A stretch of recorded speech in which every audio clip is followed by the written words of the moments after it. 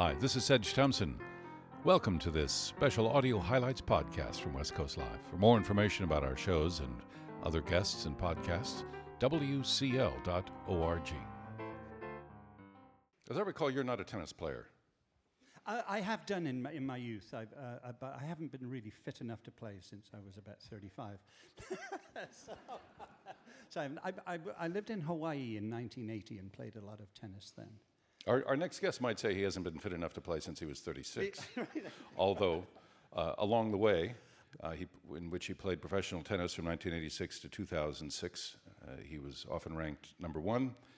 He won 8 Grand Slams, also the gold medal in the Olympics for tennis, and he's set a number of other tennis records, and he has a new autobiography that you've no doubt been hearing about, and he has stopped by to talk with us here at this court.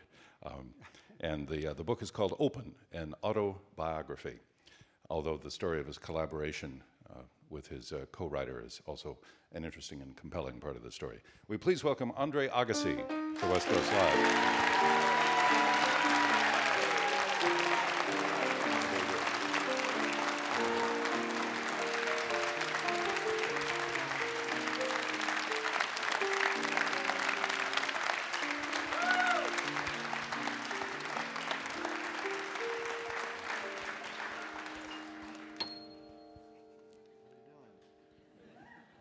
Thank you for coming by. Oh, it's good to be here. So here you are back on tour again. I am, and rumor has it I can't have any salty language when I'm up here today. That really interferes with my communication skills. The FCC are our line judges here today, our umpires. But I was just struck in part that you spent so much of your professional life touring on the road, and now by writing this popular and compelling book, you're also now out on the road touring. Same thing, waking up in hotel rooms, who knows where. I know, the last couple of weeks have been pretty intense, takes me down amnesia lane, But the good news is I'm not just playing tennis for 2 hours. I'm I think, delivering something that can have real relevance to a lot of people who I'll never meet. So that's the exciting part. That gives me a lot of lift. One of the aspects of the book, and periodically throughout it you mentioned the grace, is that when you find yourself helping someone, you find a sense of peace within yourself that you weren't finding within the tennis world.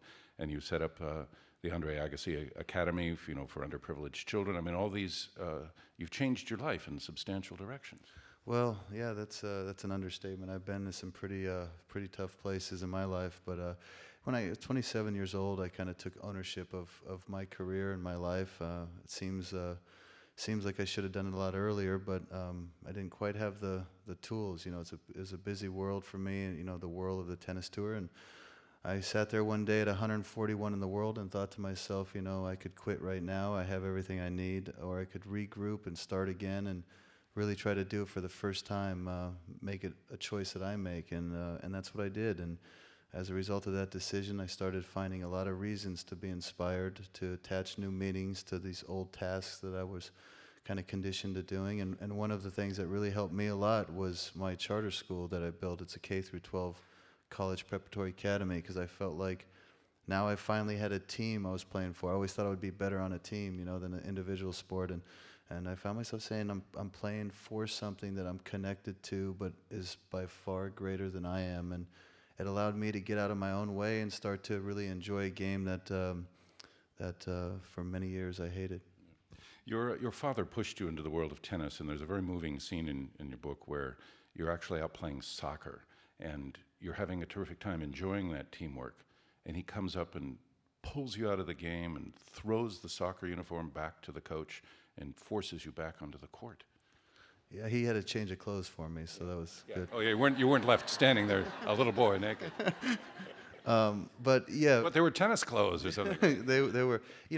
My father wanted me to play soccer for my tennis. He thought it'd be good for my footwork. And one day I kind of had this injury. It was a legit injury. It was my leg was bothering me, and I couldn't practice. And my dad was kind of okay, went on with his day.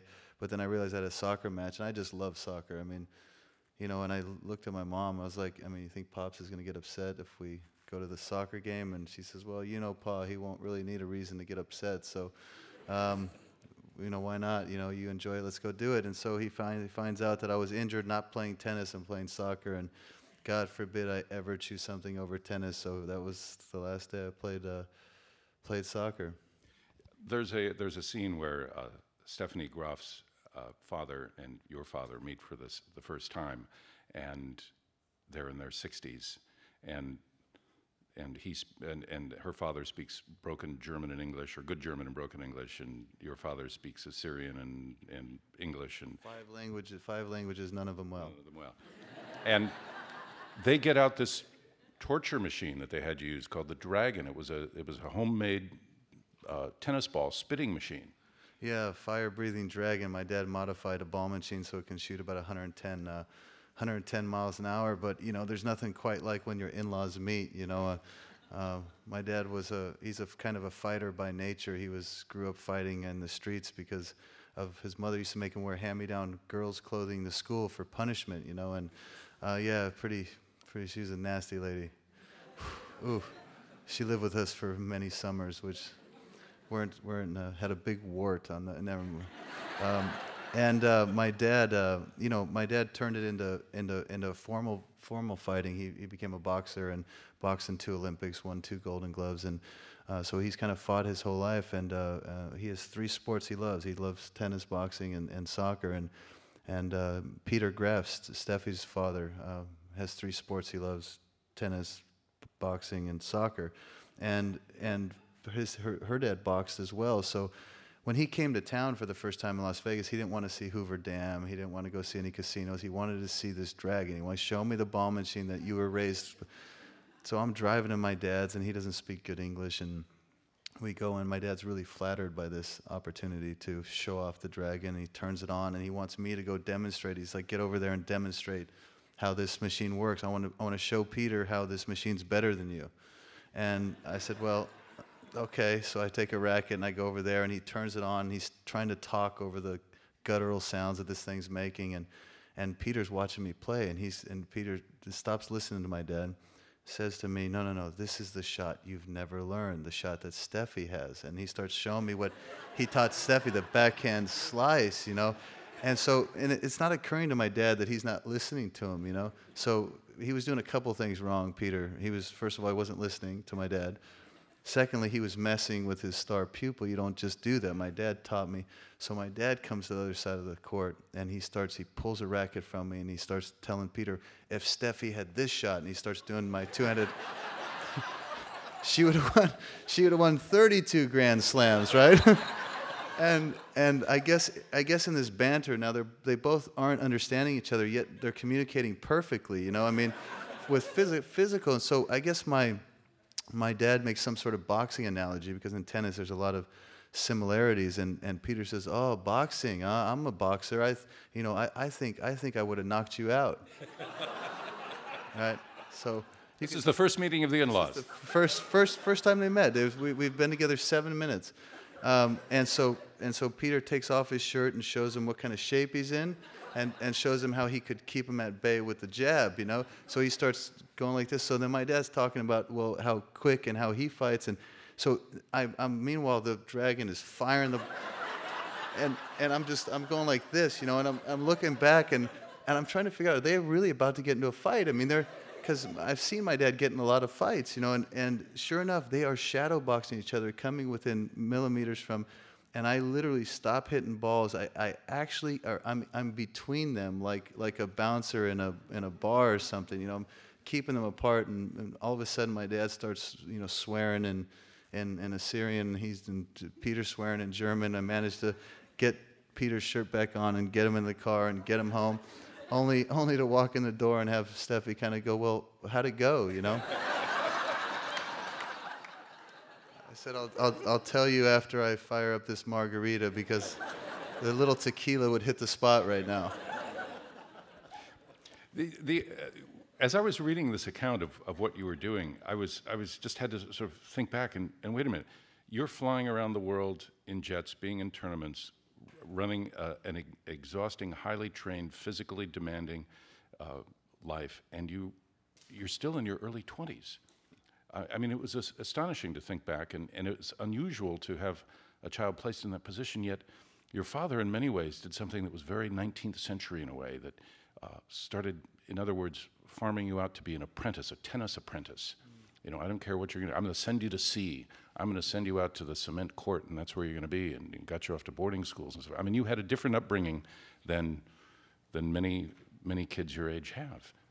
No question about it. But he didn't send me off to boarding school. That would have been heaven. No, I'm talking about that boarding school in Florida. Well, all right, the prison camp, I think you called it. All right. It's a glorified prison camp, is what it was. But and that was huge. That was a huge price, and that's one of the things I talk about in the book. It's I think there's millions of people in this world that find themselves in a life they didn't choose, that they just kind of wake up in, maybe even doing a job that they hate and having to figure out ways to connect and to care about it, But I lived it as a little boy. I didn't choose tennis, and when I got sent away to Florida, all of a sudden I'm a teenager 3,000 miles from home, being raised without any adult real supervision. It's just a bunch of teenagers deciding the pecking order of each other. It's I sort of refer to it as Lord of the Flies with four hands is really what it was. And the only way to really sort of avoid this environment was to succeed at it. There wasn't many choices. So, I put my head down on the court. I tuned out of school and dropped out in 9th grade so I could practice longer and harder just to get out of it. And finally, I succeeded. I rebelled throughout those years, but I succeeded, and I won a ticket right into the world stage, which became another sort of prison for me because I didn't know who I was, and here I was conducting my normal teenage rebellions on a world in front of the world, and being labeled and being told who I was, and being asked to tell who I was when. And it always kind of came with a lot of angst because reporters always wanted to do this. They wanted to stick a microphone in your face and they wanted to say, please help me understand who you are. And it's like, as the one subject I knew nothing about. I don't know who the heck I am. I'm doing something I don't like to do, and all of a sudden you care about it, And so I spent and it came with a lot of successes. There's no question, but that's part of the confusion to it all. I didn't know what else to do. My family's been taken care of, with my success, and so I just felt like I had to do it, and it felt very familiar to my whole life, which is, well, it's just you don't have to like it. It's just you have to do it. But as you get older, you start to resent that even more and more, and it starts to manifest itself different ways. And I found myself going through a lot of learning curves, but eventually hitting rock bottom before all that turned around. But it is an odd thing to be in your 20s and be done with a career almost. Yeah. When you would have certain achievements, being named number one in the ATP tennis rankings or winning a Grand Slam, sometimes you describe yourself as feeling empty. And I thought back to your upbringing and realized that in many ways you had been raised to sort of numb yourself to feelings. I mean, you're just sort of inured and just going straight ahead on this tennis path, and so it couldn't connect with you.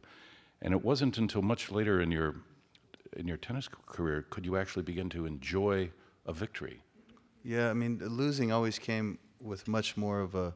Losing felt much worse than winning felt good to me. Winning was expected.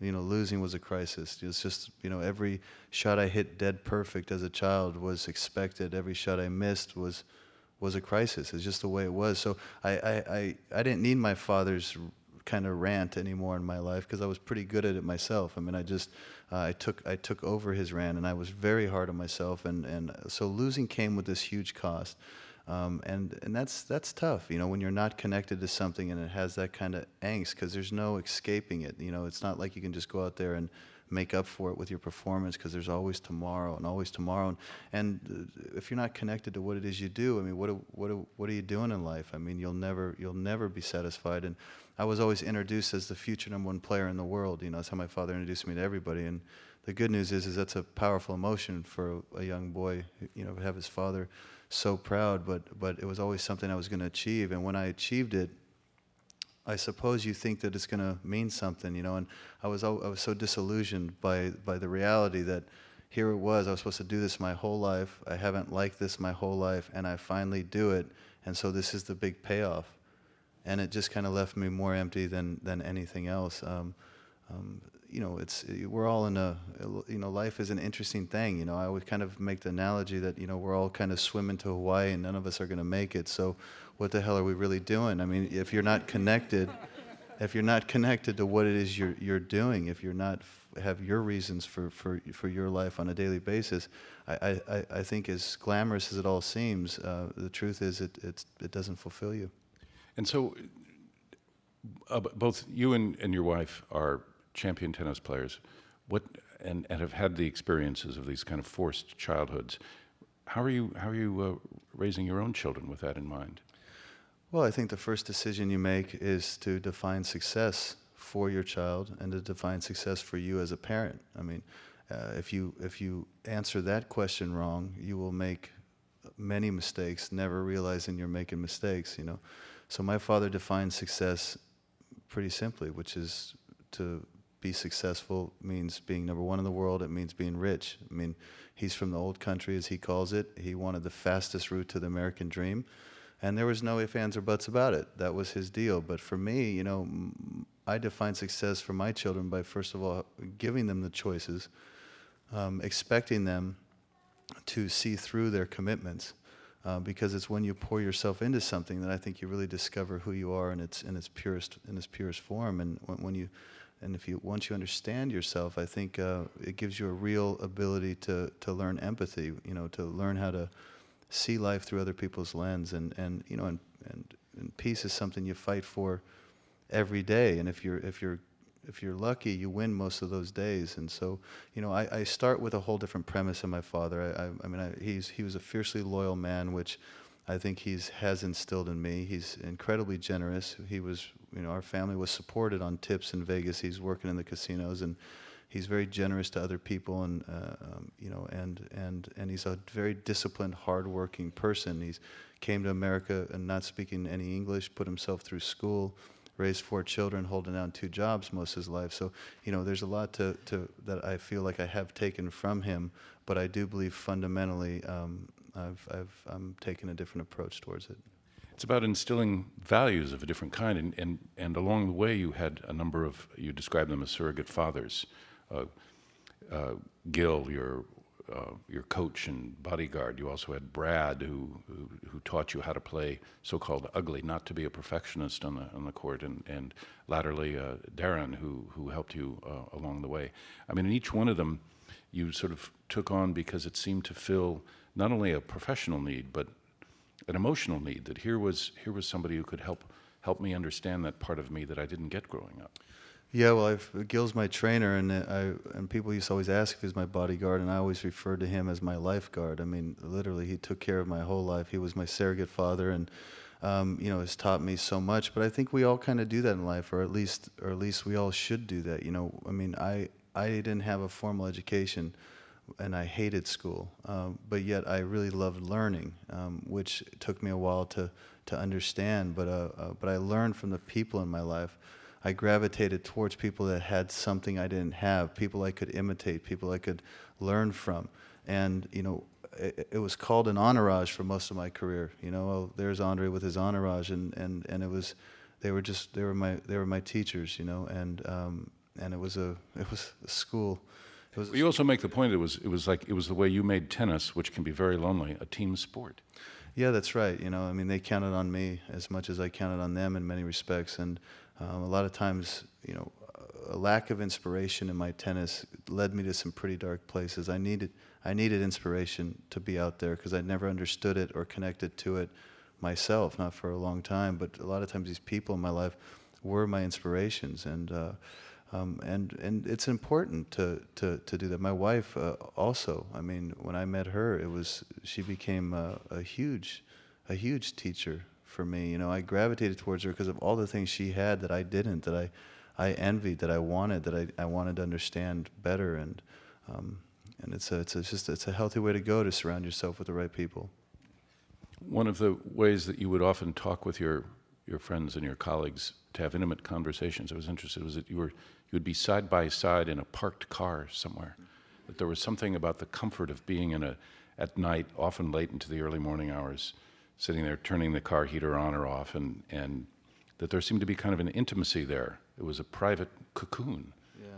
Yeah, I always thought better in cars for some reason. I mean, driving was always, I don't know, maybe you didn't have to quite look at each other in a certain way, or or my mind was distracted. That's the way I kind of work. When I'm focused on something, it frees up a different part of my mind. It's the same way it is with cooking these days. I kind of start, I kind of do my best thinking when I'm cooking, or if I'm out running, or if I'm out doing something, and part of my mind allows it. Really, I don't know, it's a form of meditation for me. But many of my most significant moments with the people in my life happen in cars. You're close to other people, but you're still alone. You're connected to the world, but you're in your own space. There's just something I've always identified with. I responded to. There's something that supposedly where fathers and sons, who's particularly a teenager, can easily talk, and it's the car, because you're looking straight ahead. You're not looking at one another. And if you get into a topic that one or the other of you don't want to talk about, the other one turns up the radio. Yeah, that didn't work with my dad when he was driving. That didn't work. No, road rage is the only thing that. There were some horrifying stories. Oh, I mean, I'm telling you, the guy's the real deal. He doesn't mess around. You cut him off in the car, and he'll tell you what he thinks. And if you disagree, it's old school straight away. I remember this one scene with, and I was in the car with my father, and he's driving, and I guess he didn't signal, and he cuts some trucker off, and the guy beeps his horn and kind of gives my dad the universal symbol for what to do with yourself. And my dad responds with, "No, I think you should do this with yourself." And the trucker stops and gets out of the car at the light, and that's all my dad needed. The door flies open. It's raining. It's pelting rain down there. One of the few days it ever rains in Las Vegas, and he goes up to the trucker. The trucker, remember, throws a punch. I'm looking through the back window, like my dad's about to get killed, and my dad just ducks just enough where it deflects it off the top of his head and throws a vicious combination with uppercut, and the guy's literally lying on his back in the middle of the road in the rain, and I was convinced the guy was dead. I didn't know. And my dad gets back in the car, and he's still fighting. He's almost shadow boxing the steering wheels, and we were picking up my mom for lunch because my dad used to always pick her up for lunch. He worked during the day, and we're driving, and somewhere about a mile or so down the road, he kind of calms down, and he kind of checks his hands to make sure there's no evidence of what took place or that his hands aren't broken. And he just kind of, and one of the most tender voices you ever heard from my father, he would just, one of the few times he'd ever be so gentle, and he'd just say, "Don't tell your mom about this." Your mother comes across as a very gentle, calm person in your life, which clearly imbued some of that to you. I mean, you have a way of calming yourself at times. But then there was this access to this rage, this anger. And one of the things that, rage and anger are about, I mean, they're often, people think that they're like the pure emotion, but they're often the secondary emotion. And it comes from fear or hurt or a combination of them. And that generates the anger. And I realized that in tennis, when you or you could see the other player getting angry, is that it would come from fear of what the other opponent would likely be doing to you, or that you weren't ready, or that your body was going to fail you, or hurt that a judge miscalled, made a bad call, or something, but that it became a fuel for you. And yet at times some of your best tennis playing was done when you were calm and you weren't relying on that anger. Where were you years ago when I tennis is a very lonely sport. It's not like any other sport, even boxing, because you have each other. I mean, tennis, you're literally on islands. You can't talk to anybody. You can't hide. You can't put on a helmet. You can't pass the ball. You can't take time out. You don't have to be good. You have to be better than one person. You're always sort of being measured against one person, and it's really lonely. You're separated by 76 feet, and proof of that is what I always kind of say, and I make reference to it in the book. It's like solitary confinement in prison. Somebody goes into solitary confinement for a number of weeks, and they come out and they're talking to themselves because they just go crazy, right? You have to talk to yourself in solitary confinement. Have you ever seen another sport where people talk to themselves as much as tennis? We talk to ourselves and we answer. That's what we do. We hold Lincoln Douglas debates in front of the world. It's a very lonely sport. So you try to find a lot of tools to help keep your sanity, and you find a lot of different emotions, and sometimes it is anger. sometimes you can use that. I talk about the Summer of Revenge in 1995, where I used anger to go 26-0 in that summer, all the while resenting myself for those feelings. But ultimately, you don't need anger to direct yourself. You know, I mean, I found a lot of different ways to understand myself that ultimately was much more productive and certainly more reflective of who it is that I am. One of the statistics are the incredible number of wins that you would have, but there are also the statistics that I don't know how they're compiled of the losses, and you would cope with the losses in different ways. Sometimes you felt they were deserved, that you just met somebody who was playing better that day. Other times there was some sort of unfairness, exhaustion. You were distracted. I mean, there's a quantity of those too that you also. I mean, you must remember those as vividly as the victories. Yeah. Oh, no question. I mean, I don't have a say over the contents of my memory. At times I wish I could just kind of forget things, but you know, I remember the good, I remember the bad pretty darn well. And one of the ways I used to cope with losses was setting things on fire. That was a big thing for me. I go back to the hotel room and I'd make a little safe area out there on the deck, and I would burn things, little things, paper, stuff. I just for some reason there was an emotion I associated with fire. So you look back and you really start to understand just how deep some of these feelings went. And yeah, it was hard living it, and it was really hard reliving it. And so, in the process of reliving it, you know, through this book, you found a collaborator that sounds very much like the role that Gil has played for you as your trainer, or Brad did in helping you change your playing, that he was able to help you access these memories and sort them out in a way. One of the metaphors in your book is that of the island. An island was not always a good place for you to go, whether it was with a former girlfriend or whether it was the island of tennis, that it felt too isolated for you, trapped, claustrophobic. Yeah, no question about it. You know, one of the things that inspired me to do this book was the last few years of my career. I was reading this book, The Tender Bar, by J.R. Moringer, and it really gave me an escape from the emotions that I was going through when you're about to stop doing something you've done your whole life. I mean, picture that. If I told you this is going to be your last interview, you know, it's like you go, well, wait a second, you know, that's just not easy. This is who I am. It's what I do.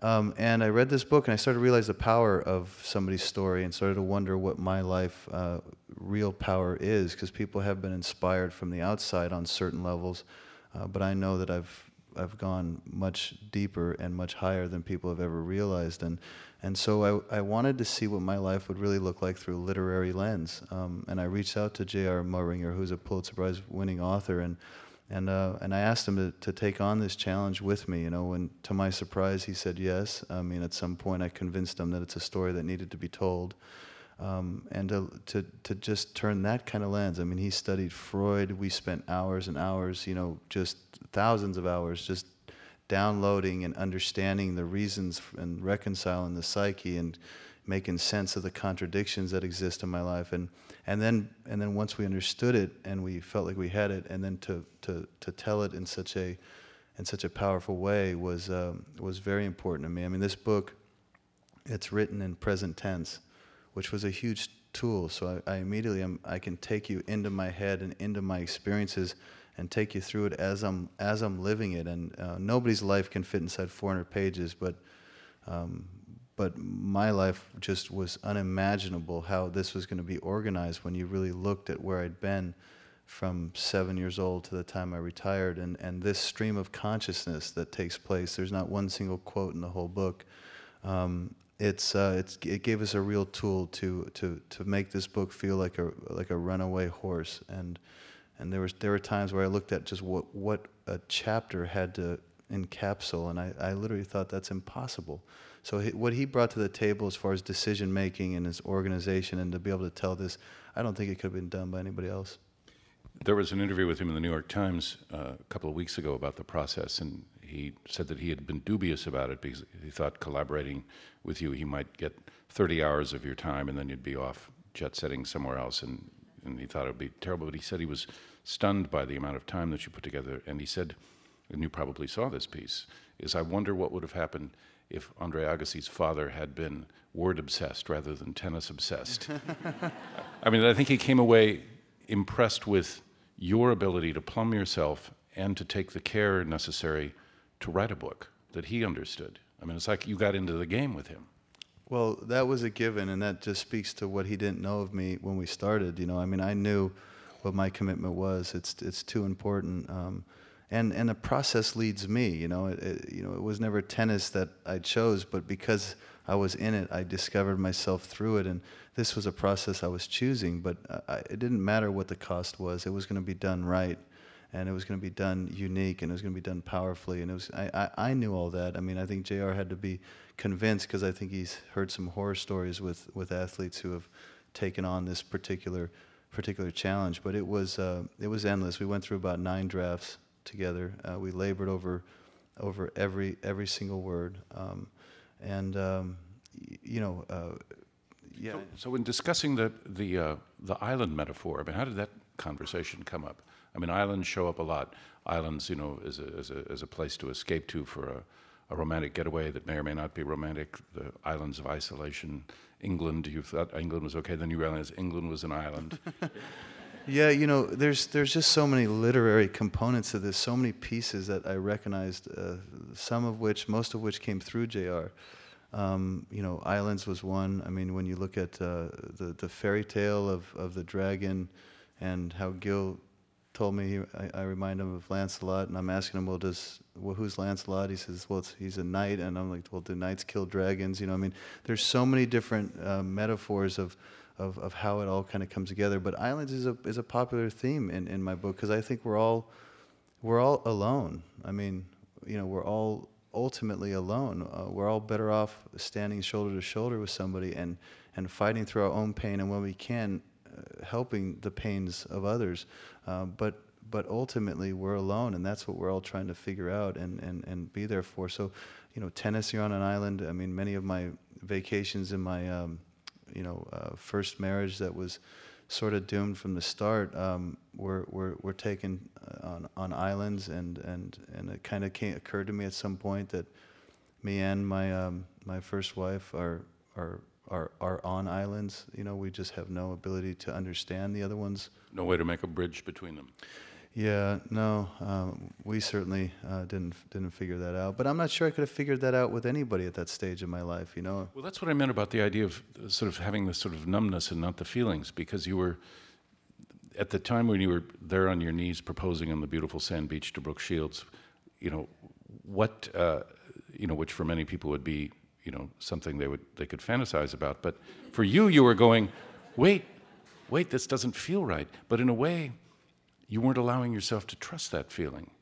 You were like caught on that conveyor belt in some way. This is something I should be doing. Well, yeah, there's no question. She was saying yes, and I was saying wait. I mean, you know, it's it's unreal to look back and see it that way. But when you don't, you know, for anything to really work, any relationship, you need 2 people who really understand themselves.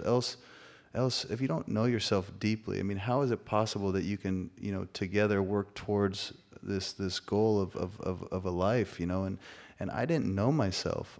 You know, I was very familiar with doing things that I thought I should do, that I wasn't, that wasn't really my choice. So I was very familiar with the feeling of being unsure and doing it anyhow, not being connected and doing it anyhow. And I had this series of relationships where at 2 years they would just come to this dreadful end, you know, and I always blame myself for that. It's like this fear of commitment, this fear of just moving forward. And maybe it's not about it being easy. Maybe it's about, like everything else, like my tennis, maybe it's about just doing it. And, you know, so I was at that 2-year point. You're also still in your 20s. And like you said, it was Brooke Shields, right? So, I mean, can't all be bad, right?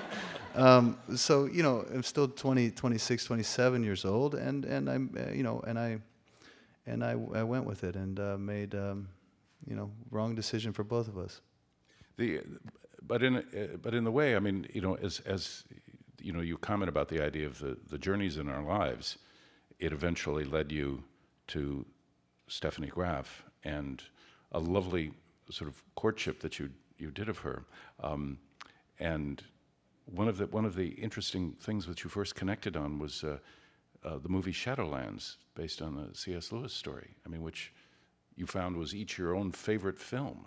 Yeah, we shared that. We shared that in common. I mean, Shadowlands was a powerful, powerful movie, and C.S. Lewis is, one of my favorite, authors. But that story resonated with us. That God wants us to grow up. The pain in our life is the pain is God's megaphone to wake a deaf world, to wake a sleeping world. It's like, there's just so many parts that we identify with. One of, I think we have similar backgrounds. My wife and I think we come from similar pressures, and as a result, I think we respond emotionally to similar things. And we've also built a muscle that we use quite effectively with each other when it comes to how we care and how we empathize. And right from the word go, we had many of the right things in common, and we're completely opposite in many of the right things too, which is good news for both of us. Do you play tennis together? We do, yeah, we do. Not very often, but when we're preparing for something or she wants exercise, it's a simple rule I have. If I play tennis, I'm not going to run, so hit the ball back to me and I'm fine. And you make her run? Yeah, well, and she's the complete opposite. She doesn't want to go play unless she's going to run. So there you go. It's perfect. Hit the ball back to me. I make you. You should just keep the score love all the time. Yeah, that's right. It's hard to avoid that with her. Yeah. This book. I mean, there's been talk about the friendships, the drugs, and everybody has covered that in other interviews, and I don't want to go. I think there are other interesting things in this book to talk about. One of them is that you went through this process, as the book calls it, of sort of confronting these issues in your life, and I wondered if there might be a sequel that you could do that talks about that particular process. You could call it Reopen, and and how this book has changed, because in many ways you've said to the world, this is how I've grown up. Part of the Andre Agassi that you knew wasn't who you thought he was. I had to go and dissimulate to the world. I had to be an actor. But now this is who I am. And that process that you went through with your co-writer, JR, sounds just like some of the most intense therapy that you could do. It was like 20 years of therapy in 3 years. But it was actually a typo in the book. It was a typo. I didn't say I did meth in 97. I said I wanted to say I did math in 1997. So I don't know what all the fuss is about, but but then again, nobody would ever believe I did math in 97, so I'm not. So I guess it's all. There was an aspect. I was watching my son Samuel play tennis the other day, and he was doing this little tournament, and it was just sort of something to do. And I watched him playing a kid, and the kid that he was playing said the ball was out. And I thought, that ball wasn't out, that was in. And in your book, I realized that in juniors play, you can call a ball out even if it's in. And you lost a you lost a match to somebody, I don't know how old you were, 8, 9, 10, 12, was it a man named Tarango? Yeah. And because the ball was in, and he decided to call it out, and it changed the course of the game. And that grudge was with you for like 20 years. No, it's still going. Oh, still going? Yeah, it's still going. Yeah, no. No, please, I mean, this... Yes. But I thought, what an amazing rule that you can just decide, no, that ball was out, and invalidate an entire game.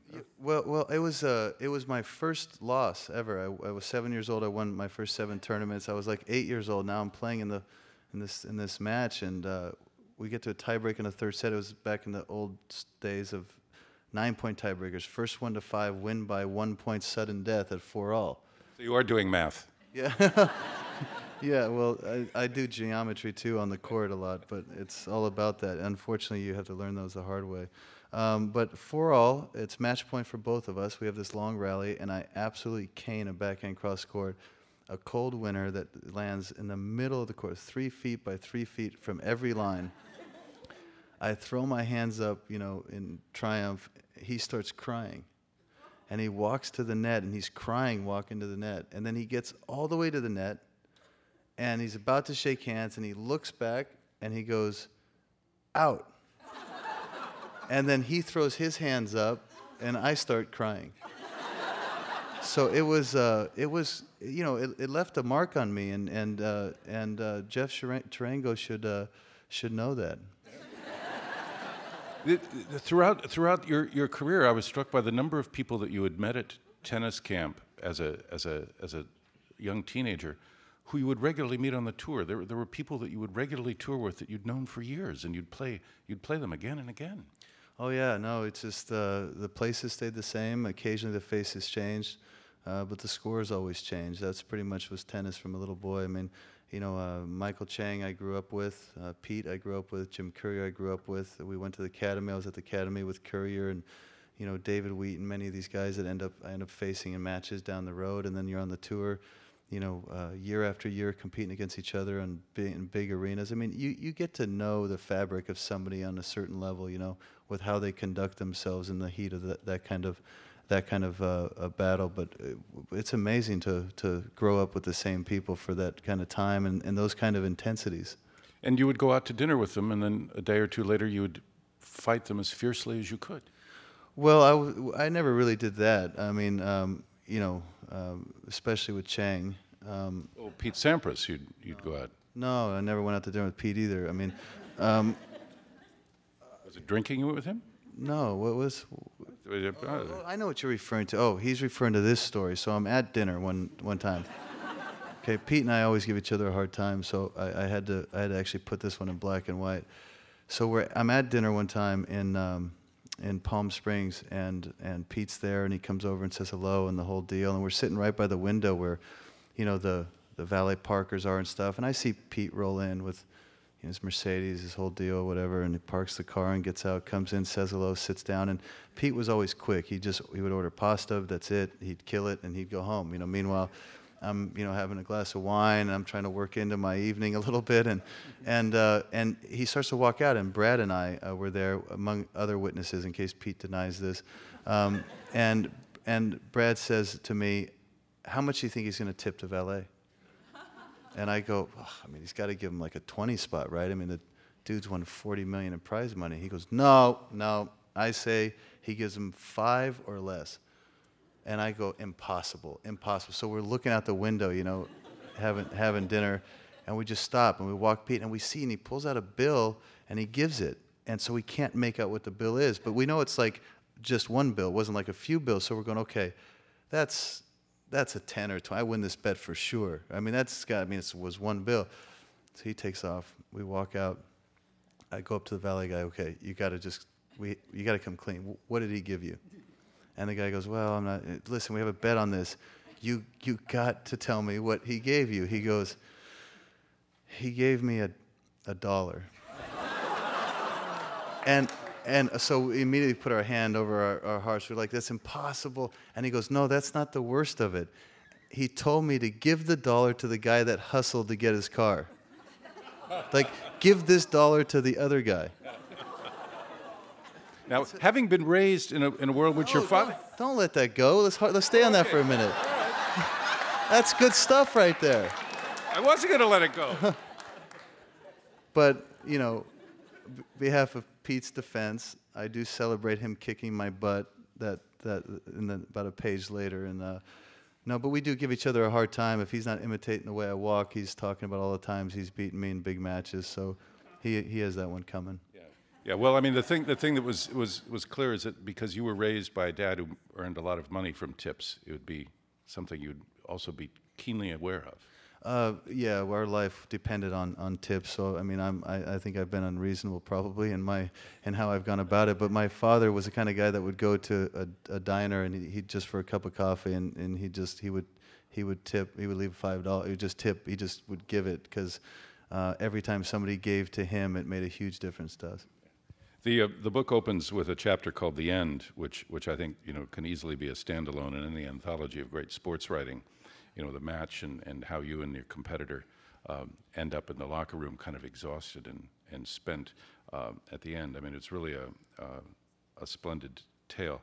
The other theme that we haven't gotten into here, but is very moving in the book, is that of the relationship with your brother, and how you were starting out and worked together, and had to subsist 3 meals a day on lentils and potatoes, and and the way the two of you worked both together on your behalf and also in defense against the father, and is a very moving story with your brother. No question. Why are you dog-earing my book there? You don't do that to... Not only dog-earing it, but marking it up with little sections instead of, see? This is a working tool for me. Okay, fair enough. It's like you travel with a stack of rackets. He once went in when he was really feeling discouraged about tennis. He goes into Rock Creek Park in Washington D.C. and gives away these hundreds of dollars worth of rackets to the homeless. I don't know what they did with them, but it was, yeah. I mean, they thought it was Christmas. I mean, 100 degrees outside, but it was Christmas as far as they were concerned. My brother was very instrumental in my life. I mean, he's 7 years older, and he lived the dramas with my dad, and my dad had no psychology to him. He just was a rough, straight talking person. He always knew where he stood. He respected it on some level, but there wasn't a whole lot of psychology. When he knew you were hurt, he could turn on a dime because he had that love, but he never really knew you were hurt because he wouldn't understand why you would be hurt at something like that, And my brother would help explain my father to me quite often, and help steer me through some of those trappings, and as a result of that, I think I found myself being able to keep at bay some of those.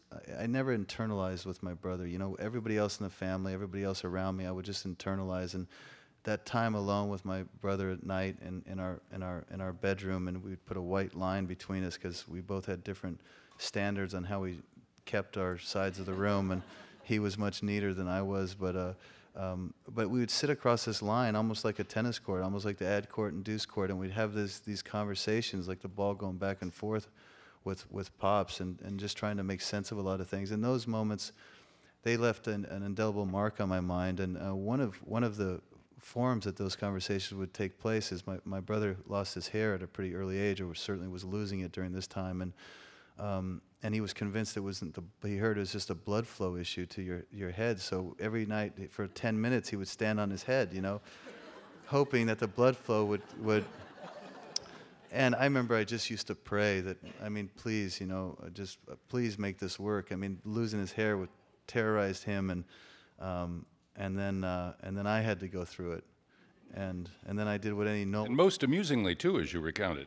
Well, I did the noble thing that most noble people would do, and as I lost I just wore a wig, so it was perfect. I was done with that problem. Yeah. But no. So you never forget a guy who patted you on the head after he beat you or something. Yeah, Thomas Mooster. Yeah, who mussed your hair. Yeah, don't ever touch the hair. He patted me on the head, and I proceeded just involuntarily to communicate to him that I will never lose to him again. And I actually held true to that promise. It's a good thing I never played him on clay again, but my brother was very instrumental in me making sense of myself, keeping things the right direction. It's a fascinating account of a life and really, although there's a tremendous amount about tennis in here, there's a great deal about friendship and love. And thank you, Andre Agassi. Pleasure. Thank you. Andre Agassi. This is Sedge Thompson. Thanks for listening to this podcast. Try out others from West Coast Live right here, and we look forward to having you in one of our audiences one day. For more information, wcl.org.